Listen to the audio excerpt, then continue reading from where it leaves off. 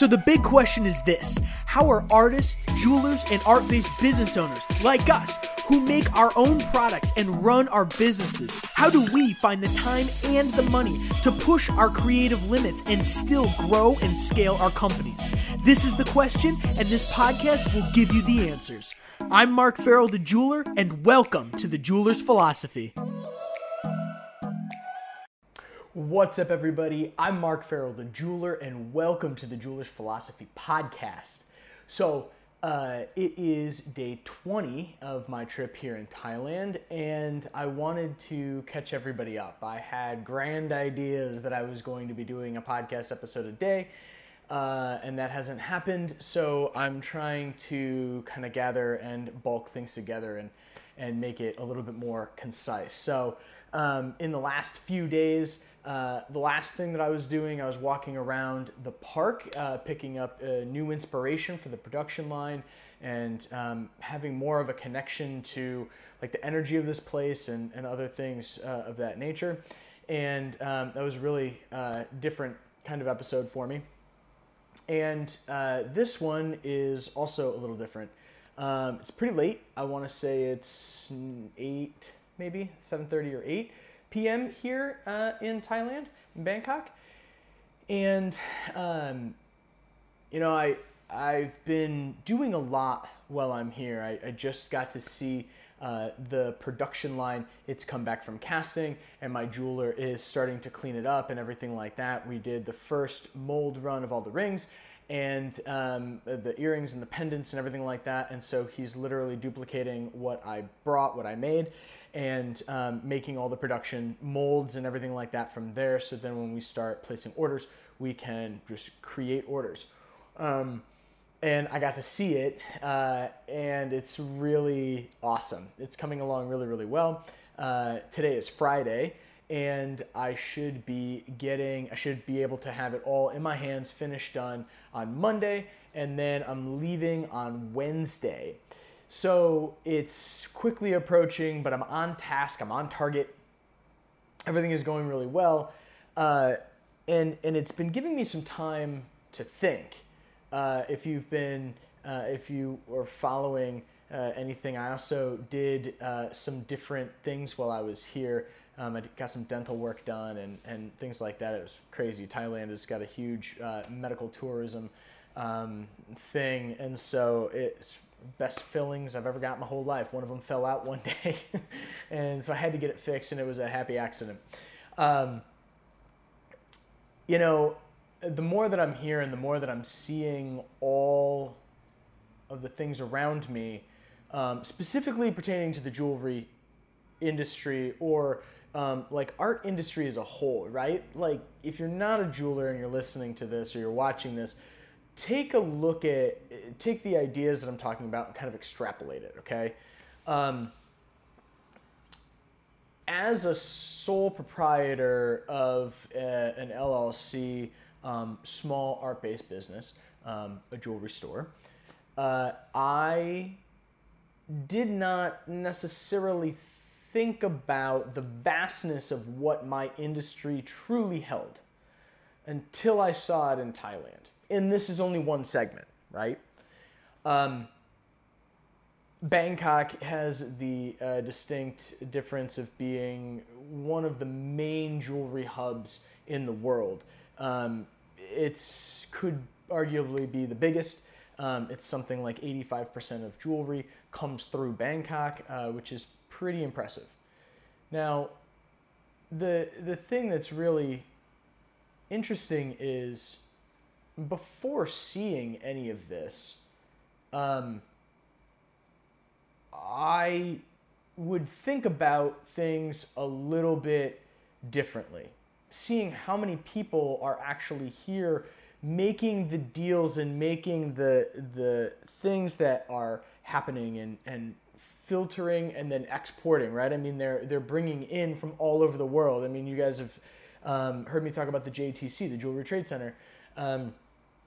My stories on Instagram, there are, now they're all banked, but there are lots of stories documenting the trip here in Bangkok. And, you know, it's really, interesting to see the vastness, and to think that so much of the material that we see, right, as the end consumer of in the industry, right, we're the last ones that see the things before they go to our customer, to the true end consumer, right? But like, I feel like I'm at the very end of the line, right? There's like mining and then cutting and then exporting and importing and distributing, and then, you know, somebody will get a piece of rough in America or wherever, and then they'll cut a stone, and then I get it. And it's like, it's this very odd lift almost behind the mirror, because there's so much that's here that conceptually I didn't have a really good way to wrap my head around what I was about to see. This is also very notably with my jeweler and the way that I'm building the line, because it's the same thing as where I'm from and when I started my business, but it's all the companies are trying to work together. And not necessarily against each other, which is a very big difference. But you know, it's strange. One day I went to the jewelry trade center, and instead of doing all the things that I was doing by mail, I was able to do it all in one place. For instance, one of the things that we had to do, we have a ring, right? We have to make a mold of that ring so we can replicate it. So we make a mold. So we took the master and we took it to our goldsmith, and he put a sprue on it. So now it looks like, if you're not a jeweler, it looks like a lollipop, right? It's a ring with a stick on the end of it. And we take it to the mold maker. So then we take it from him and we walk it out and we take it to the mold maker, give it to the mold maker. And the next day we go back and we pick up the mold, and they've made the mold. We've got the master and we've got a wax. And we take the wax and we walk down the hall to the caster room. We give it to the caster room, we drop it off. And now we have the mold. And then tomorrow, or the next day, we go and we pick up the casting and we bring it back to the goldsmith. And then the goldsmith, it's like there's this weird dance. Right now, for me, this makes a lot of sense, because it used to be that way in my business, right? It might be this way in your business now, that you organize all of these things, right? And it doesn't have to be just jewelry. It could be anything. So if you're a ceramicist, right, it's like you get in clay, you get in your other materials, and you're ordering from all these different places, and maybe you're making your clay, so you're getting special materials and special things, right? And you're sourcing from all of these different places, and you've got your own thing, right? That's what makes your business, and that's what makes my business, right? I only order metal from 2 companies. I don't order metal from any other companies. I don't need to. I like the metal. I've spent a lot of time figuring out which metals I want, but it's the same thing with gemstones and diamonds and everything else like that, right? Now, the thing that's crazy is that here, there's so much of it and it's all condensed.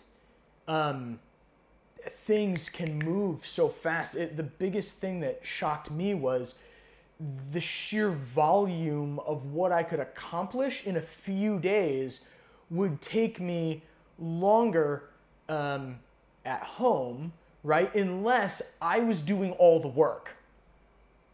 Jewelry lens at this point, right? So you're a jeweler, and you will use a CAD or a wax, right? It doesn't matter. So I don't do CAD, so I'd have to have my CAD designer. I'd draw it up, and then I'd give it to them. They would make the design, then they'd send it to me, and I would print it, and then I would have to clean it up, and I would invest it, and then I would cast it, and then I would clean that up, and then I would do all these other things, right? And I could do that in 3 days. I could get from, a raw model to a finished piece in 3 days. Same as they did. The difference is that I have to do all of the work. In this scenario, there's so many places, right, that I don't have to do the work. Like, I drop it off, and then I did work. Like, that was work for the day. I can go and do more work, or I can go and do something else. It's kind of interesting to think about a little bit. But this only works with the volume of scope that's here. It's really interesting to look at the idea of what I viewed the industry to be as a whole is fails in comparison to what I see here. There are huge manufacturers. There are huge companies that manufacture here specifically, big retail high-end brands, along with lots and lots of independent designers and medium-sized designers, small starting out designers like myself, right, to bigger people that have a little bit even smaller of a niche market, but still really small.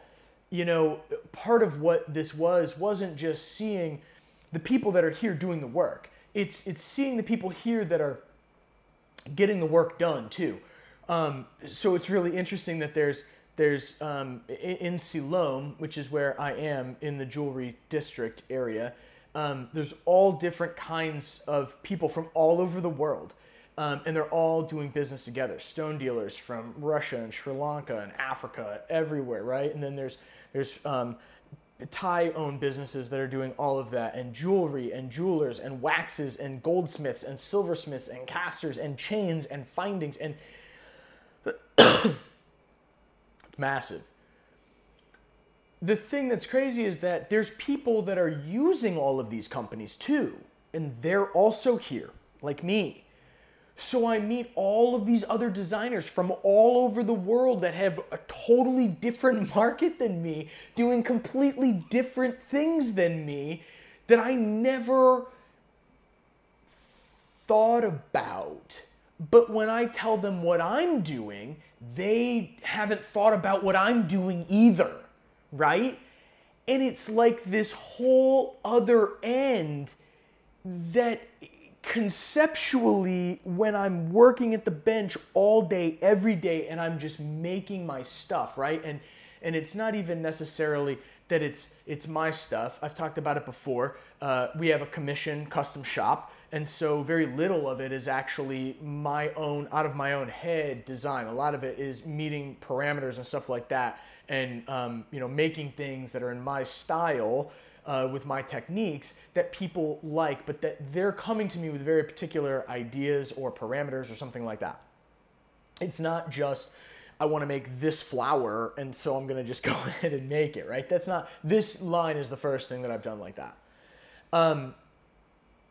It's crazy to see the amount of other people that are doing the same thing that I'm doing that have very, very different markets. Things I didn't think about, or I thought that was like an anomaly. It was like one, it wasn't a whole group of people, right? I feel that we all kind of have found things on Instagram and social media, and we kind of gather together, and Facebook and stuff like that, and we gather together, you know, and that's amazing and that's great. And part of the problem is that this end of it is not where we are, right? They're in a different place doing their own different thing, but it's very different and very much the same. It's eye-opening to see the scope of what I'm a part of. I'm excited to talk to the people that I've met here, that I've made friendships with, that I've been, you know, spending all of this time with, because all of these people have extremely similar stories from motive end and drive end and other things like that, right? That they're definitely artists and, you know, designers and people that are, you know, going after what they want with vigor and vengeance. You know, I mean, it's beautiful, but the other end of it is that it's a very different scope to see a very similar end. I'm excited to really dive into the friendships that I've cultivated here, and really be able to shed some light as I'm learning it, kind of. I'm shedding light as I'm learning what the scope of this is. Everybody that I've been talking to while I'm here in Thailand, I've been talking to them about the podcast and about all of the things that I talk about here and on my my social media and stuff like that. And they're very interested in that, and I'm very interested in the things that they have to say. And the main reason is because it's so interesting, because it's different, and it's something that from where I've sat in the U.S. as an independent jewelry store owner, it's a very different mindset, but at the same time, it's very interesting, appealing, successful. It's got all these different attributes. It's different, and it's cool that we can all be wrapped under this same end, under the same entity. It's cool because a lot of the people that I've met a couple of people that aren't even, they're not jewelers, they're artists. I met a girl that does, a woman, she does like pointillism paintings, kind of like mandala type stuff, and she's working with a jeweler and doing some different things and making a line of jewelry. Like it's not just jewelers, it's people that are, looking at it kind of as a medium.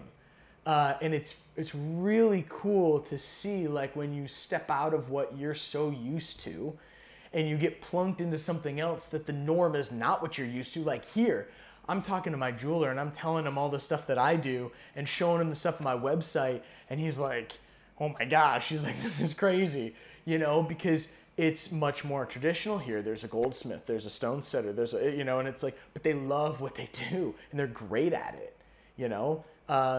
I love what I do, and I dabble in all kinds of different aspects,